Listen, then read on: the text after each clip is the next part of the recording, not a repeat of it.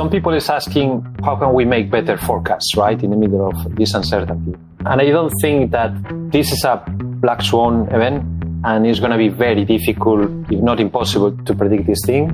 Data cannot make magic.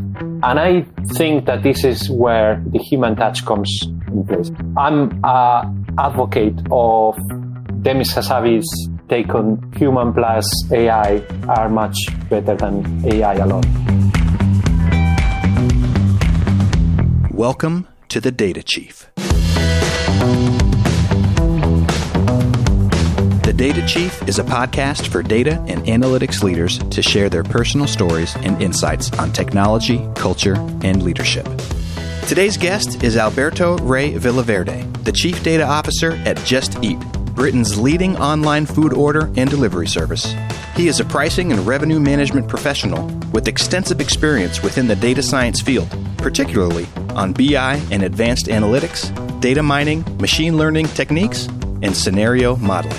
On this interview, Alberto and Cindy discuss how machine learning allows data to speak for itself, why the real value of artificial intelligence requires the guiding hand of a human, 3 components crucial to the success of data products and services, adjusting business practices and expectations during pandemics and economic downturns, how Ray Kurzweil and Demis Hassabis have influenced Alberto's overall vision and work ethic, the talent gap versus the imagination gap in the data industry from a European perspective, and much more.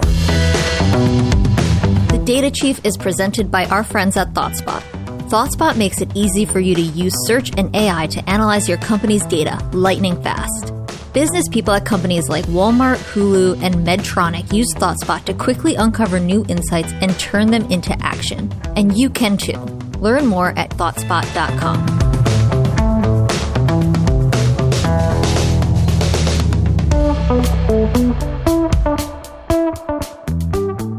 Today, I'm excited to introduce Alberto Rey Villaverde, Chief Data Officer from Just Eat. Alberto, how are you? Good, thank you. Happy to be here and be able to talk to you. Me too. So I understand it's a sunny day in beautiful northern England. Yeah, it's amazing. 28 degrees Celsius right now, which is a bit unbelievable, but I'm not going to be the person to complain about it. Yeah. So I think you know most of my family is from northern England where it rains all the time. Yeah. Well, to be honest, I come from the northwest of Spain, and there what you have is a lot of rain. My wife said that I come from the fake Spain because it's cloudy and rainy all the time. So for me, it's perfectly fine if there's a bit of cloud and rain. I'm perfectly adapted by birth to live in UK, to be honest. Oh, good. Oh, fake Spain. That's a bit harsh. I'm picturing Marbella along the coast. Beautiful. It doesn't look like that. It's along the coast, but it's cloudy and rainy usually. So, Alberto, what a time for a new job. You've been at Just Eat for a year now, and business busy as ever in COVID. Tell us what's happening. Well, it happens that we have been caught by this unprecedented event like any other company on the whole planet, I guess. As an industry, we can't complain. We are not in a business that, as airlines or hotels or hospitality, has been completely paralyzed. We are still trading, and we are in a situation in which we can serve our customers when they most need it, because we can take food to their homes without them having to break their lockdown measures. So it's not a bad place to be compared with what is the situation that you see around. So yeah, we are lucky in that sense, right? Yeah, lucky. And more important, as people prefer to, have no choice. Either they're cooking or they're ordering online. And I was pretty impressed by Just Eat saying we will reduce our margins to enable our restaurants to better reach more people. Yeah, well, definitely we wouldn't be here with our restaurants, with our restaurant partners, and without our customers. That measure that you are talking about, it was taken quite early. On the first few weeks, there was a real shock to the industry. There was as well shock to our customers, I have to say. So initially, people didn't know how to react, right? They thought that, this might be a week, this might be 2 weeks. What we have seen is that people, as they cook more and more at home, they find as well more excuses to actually, let's do takeaway today.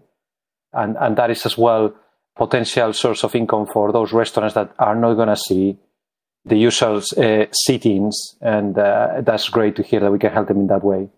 But yeah, I'm just very mindful that the hospitality industry is this is not going to be just enough to help them, right? We still need to kind of go back to normality, and we need the restaurants be open and have their usual operations. We do. We want those pubs opening too. Yeah.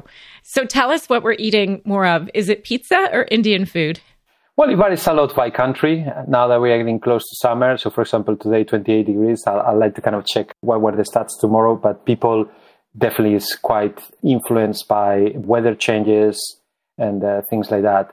We haven't seen massive changes in your usual consumption patterns. There is a lot of restaurant chains that have closed, big one brands that provide burgers and the like, and they have closed their operations. So obviously you see less of those. But for the rest, there is a lot of restaurants that are still operating, and we see basically the same consumption of your Indian, your pizza, your Chinese. Things haven't changed much. Thank you. So you've had a long career leveraging data, and only recently, a year ago, went to Just Eat. Tell us how you started with data, going back to EasyJet, really. It started a bit earlier than that. I have 17 years of experience in the aviation industry, and after those 17 years, I joined Just Eat. Before EasyJet, I had a bit of, I was working in other airlines, airports. My background from a degree perspective is in air transport, and then I have a second one, which I started and never finished, in economics. I was playing in different areas of the aviation sector. Joined Just Eat in 2006, and kind of unexpected, to be honest, because that was the end of a 9-month period for me in which I came to London, simply work as a waiter and, learn English because I thought that would be useful. And somehow that period ended up being doing an interview with EasyJet and end up working for them in their pricing department. One of the things that I still remember very vividly is the first day that I opened one of their tables, core tables in the main data warehouse with literally millions of rows. This was 2006. And just to give you a bit of a taste, how we were accessing those tables was on Access databases, right? And when I opened that thing and I didn't do a select top 1,000 usual and that stuff, and then the table started to pour, and I was thinking, oh my God. From my training in economics, I remember that to do good forecasts, you need at least kind of 30, 40 data points, because think about, GDP figures, think about, when something is statistically significant, and, power measures and things like that. And suddenly seeing those many data points, and plenty of data, it really caught my attention because it didn't really match with what was happening on a day-to-day basis. So we had a lot of data, but we didn't really seem to do anything with it. And that was something that, I was quite impressed about. Then I started to understand there were a mix of, the tools, how it's not just basically ideas of what you want to do with it, but how you manipulate that data. It was at that time that I became not just familiar with SQL, but proficient, and I remember that was a love at first sight or first line, I guess, when I called that thing. First sight at the data. Yeah, at the data, okay. And the SQL and manipulating data, and I was just basically finding excuses to do anything and that stuff. But yeah, that was 2006, and then it was just basically my curiosity about how to crack the problem of letting data speak by itself, I guess. And reading quite a lot on I do love books and read about science and technology and things like that. And I remember in 2008, I read The Singularity is Near from Ray Kurzweil, which is leading in Google all the efforts on all futuristic stuff, let's call it. And although it's a book that really talks about, very long periods of time, it as well, was published in 2005 and it was talking about what will happen in the 2010, 2020, some of the things, and he made quite bold predictions in there. Some of those, you look at them and he perhaps was a bit bold, but in many of those seemed to me back then that were pretty obvious. And he was pointing out genomics and the revolution that will come from it in the 2020. He was talking about, as well about the data revolution, about robotics and things like that. And I remember the first explanation that he made in that book about how a neural network works. And I took that thing and I built one with a bit of getting other papers in internet, and I built one in an Excel spreadsheet with all the different cycles per line. So basically forward and backward pass. And I was fascinated by the whole thing, how that was the key for machine learning, was the key to let data speak by itself. And out of it, I did my MSc in data mining, was called back then. A lot of successful implementations on the algorithmic side of EasyJet that gave the company many millions and a better pricing at the end of the day. And then I started to understand that the issues weren't about having the right algorithm because the power was there, but it was more about all the change aspects that you need to bring in when you bring data into the conversation, or when you bring automation, which feels scary and not right for many people. And that is why I started to be more interested about those aspects and organizational and strategic themes. And that's why I did my MBA here in Cranfield. You talk about doing your master's, your MSc, and you built this neural net to really help EasyJet optimize the margins. And I feel like I'm starting to see a theme with some leading CDOs. I have to introduce you to Gustavo, who you also have heard on the podcast, who he during his master's really came up with a model why Sam's Clubs now has gas stations.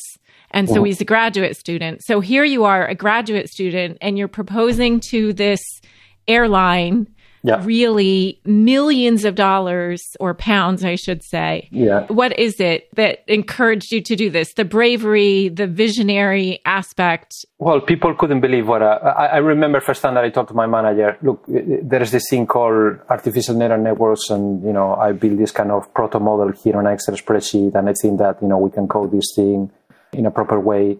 And he couldn't believe. He was looking at me like if I was coming from a different planet. Outer space. Yeah, it's like, what are you talking about, right? So this is the real world. What are you talking about? So, but look, the proposition for me was, in my head, it was super clear and super compelling.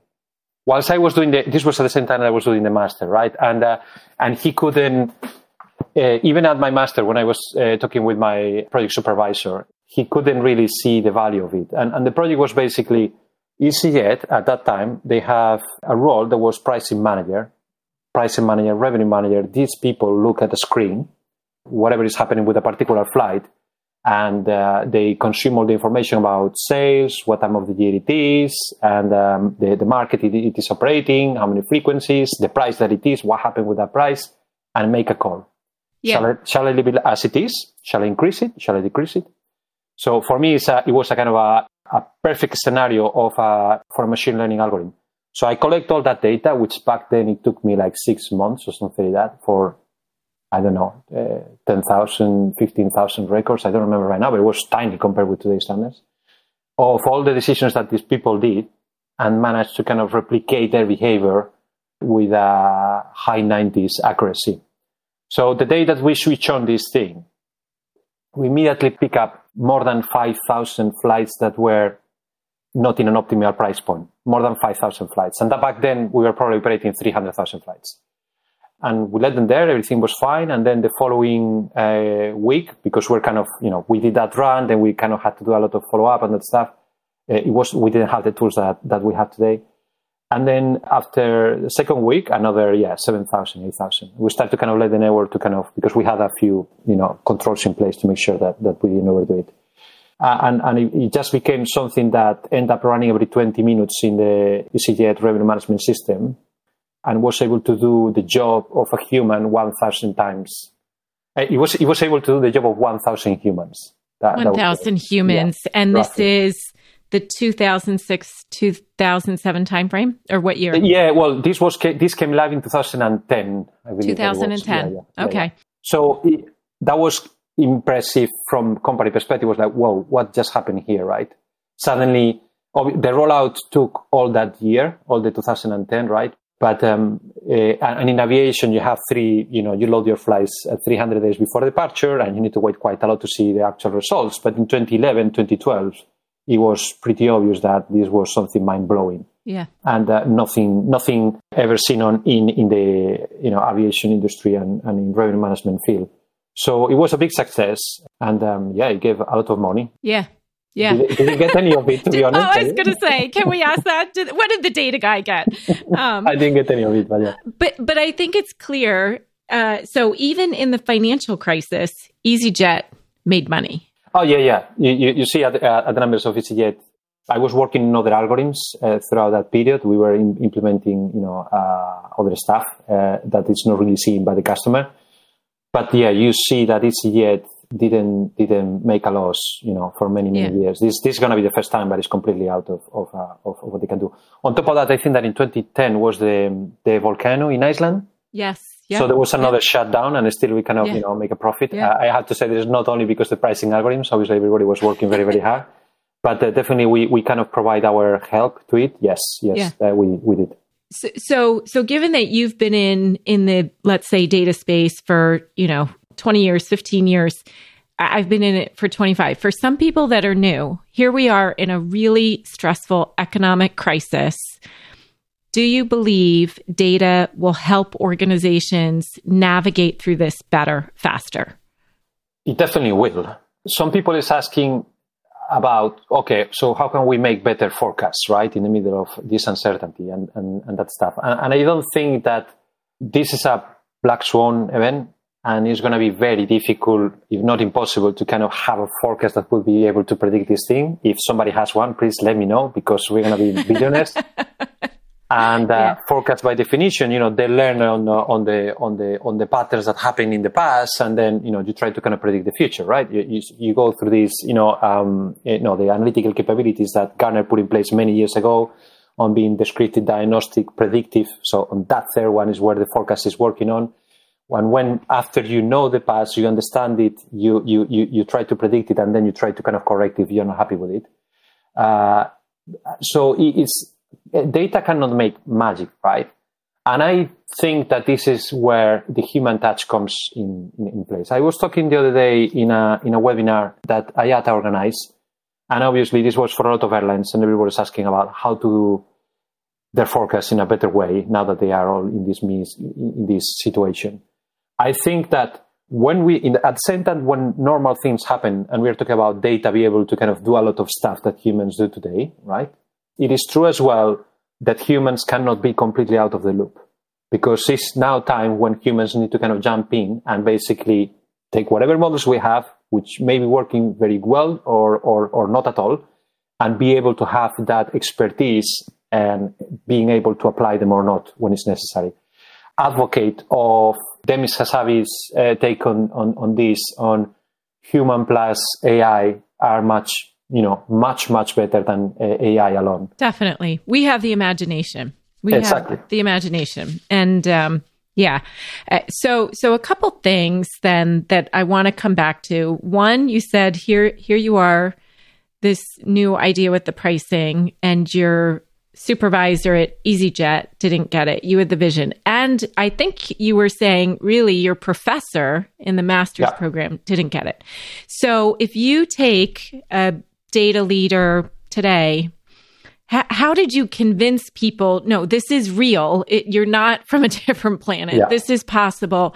How would you advise a CDO to convince a business person, or maybe the business person has the idea, but they're trying to get the data people and the IT people to buy into it? How did you convince these people, this is real, this is possible, and we have to do this?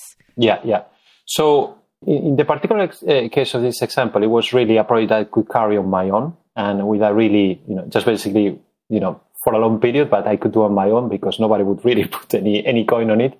I think that today data has already passed through that threshold in which people, no longer really wonder about what is the value of it, right? We have seen enough weird magic happening because of data that now we start to kind of understand it. That doesn't mean that organizations are embracing it. There's still a lot of organizations that they don't know how that could work for them, because, it may be very hard to kind of visualize, and they are the business experts. I think that for those professionals that are in this situation, the best way is still to jump on it today is have specific projects that try to tackle small challenges that are really booked scenarios of supervised learning, easy projects to tackle in which you don't have a lot of dependencies. I always say that what we build at the end of the day, any data professional, what you build is a data product. And of all the many definitions that you have about a data product, I prefer to stay with the one that says that it's something that solves a problem through the use of data. So if we take that definition as a data product, we are talking about things that could be from data pipes, traditional ETLs and stuff like that, to algorithms, to a dashboard, to just ad hoc insight, or a very or what you would see with a very clever website, promoting better restaurants or to our customers. So any data product has three components in my head, or three things you need to kind of get right for it to succeed. One is the access. There's many companies that are still fighting with data silos. So if you're going to try to kind of build something, make sure that is not going to be a hard one. You're not going to be chasing people about data. That when you put this in live, you're not going to be you're not going to be having issues with pumping the data on a day-to-day basis. Is the infrastructure the correct one? Do you have the right tools? Is the problem they are trying to solve too big for the tools that you have today? So that's what I kind of see on the access side. Then the model, which is where in my head quite a lot of the value is really created. Is where you have your data scientist, your analyst, your expert that comes there with the code, tortures the data long enough so it can tell you exactly what is hidden in there. And if you have the right level of skills and talent and passionate people about data, you usually succeed through that one, right? And then the third bit, which in my opinion is the one where most of the people fail when they fail, is the last mile, the delivery. Because sometimes we forget that, the product that we build needs to live in the organization we are in, and you need to be adaptable to that. When I built in 2010 this neural network, I definitely didn't have this kind of framework in my head. But to me, it was very, very clear that I had to kind of tick all these boxes for it to succeed, because I wanted to see this thing implemented on a day-to-day basis, not something that you struggle to just execute once every week. It had to be scalable at the end of the day. When you focus on this last mile or delivery bit, in some cases you have some insights, but how you serve those ones. Well, in some cases you may be doing that through a dashboard, right? And there could be a data product about that just provides insights, right?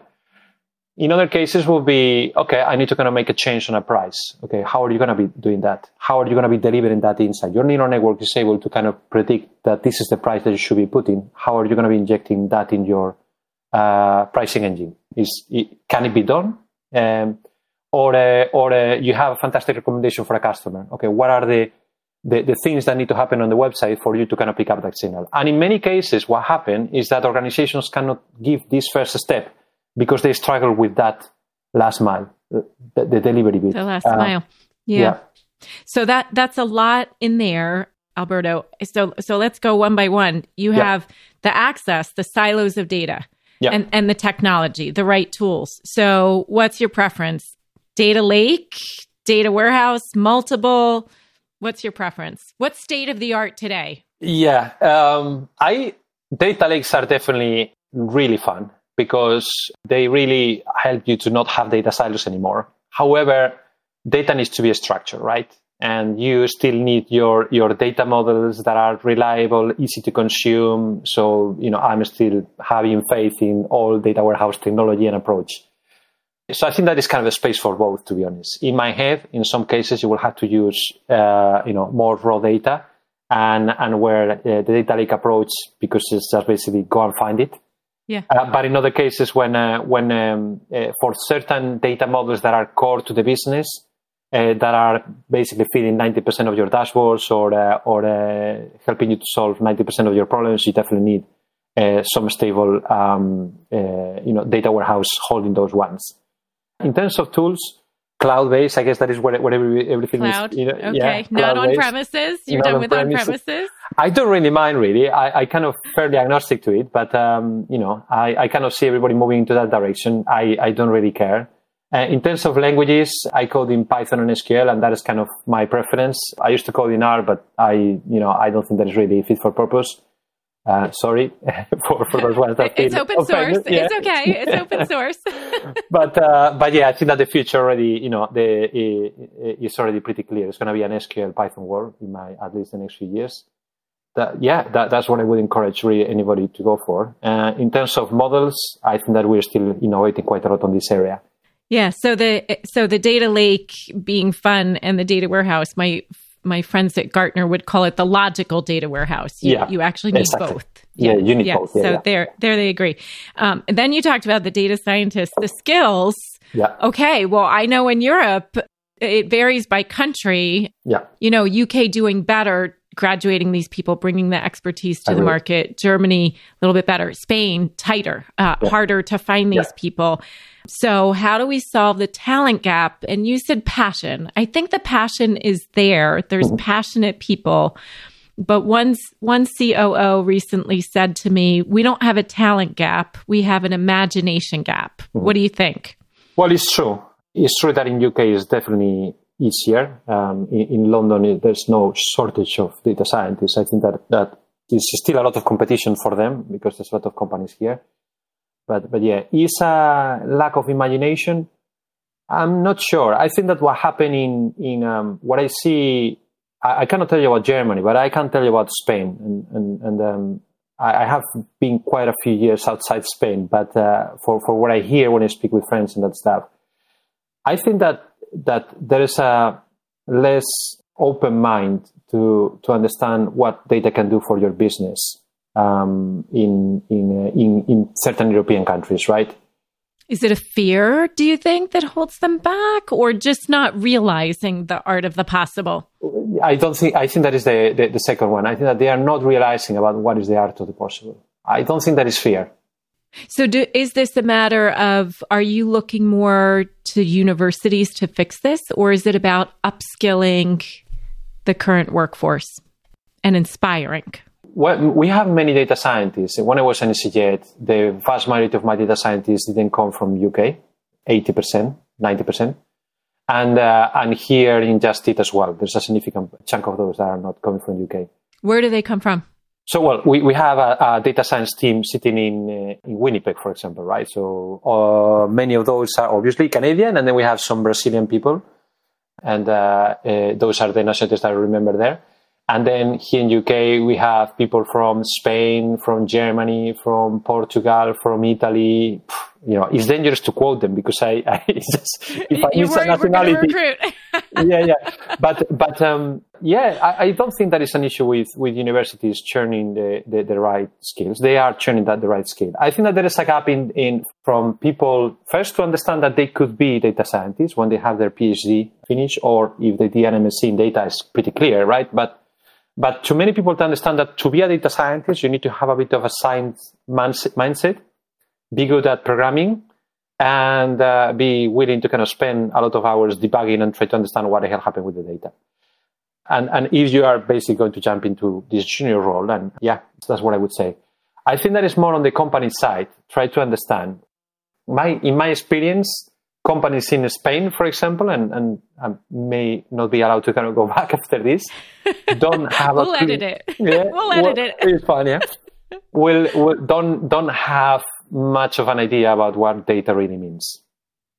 And I say that with a lot of sorry, I feel a bit sad about it. But in general, I'm not saying that all the companies are in that situation. Companies in Spain don't really understand what is the value. And that starts at the very top, right? Starts at the board. There's no first data leaders enough in those boards that are able to kind of explain to the company what are the opportunities on the other side. But neither is the appetite of many of those companies to jump into these adventures, I guess. Yeah. So maybe instead, they won't let you back. They'll say, please come back and paint the picture for us, inspire us.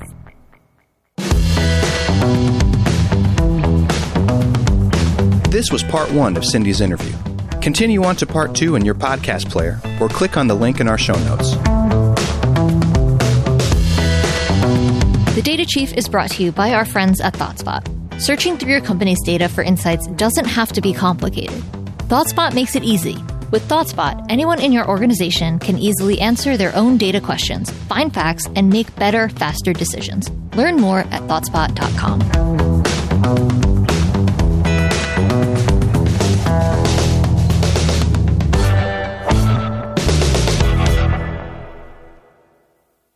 The Data Chief is presented by our friends at ThoughtSpot, the modern analytics cloud company. ThoughtSpot makes it easy for anyone to analyze your company's data with search and AI. Business people at companies like Verizon, CVS, Amazon, Afterpay, OpenTable, and T-Mobile use ThoughtSpot to quickly uncover new insights and turn them into action. And you can learn more at ThoughtSpot.com.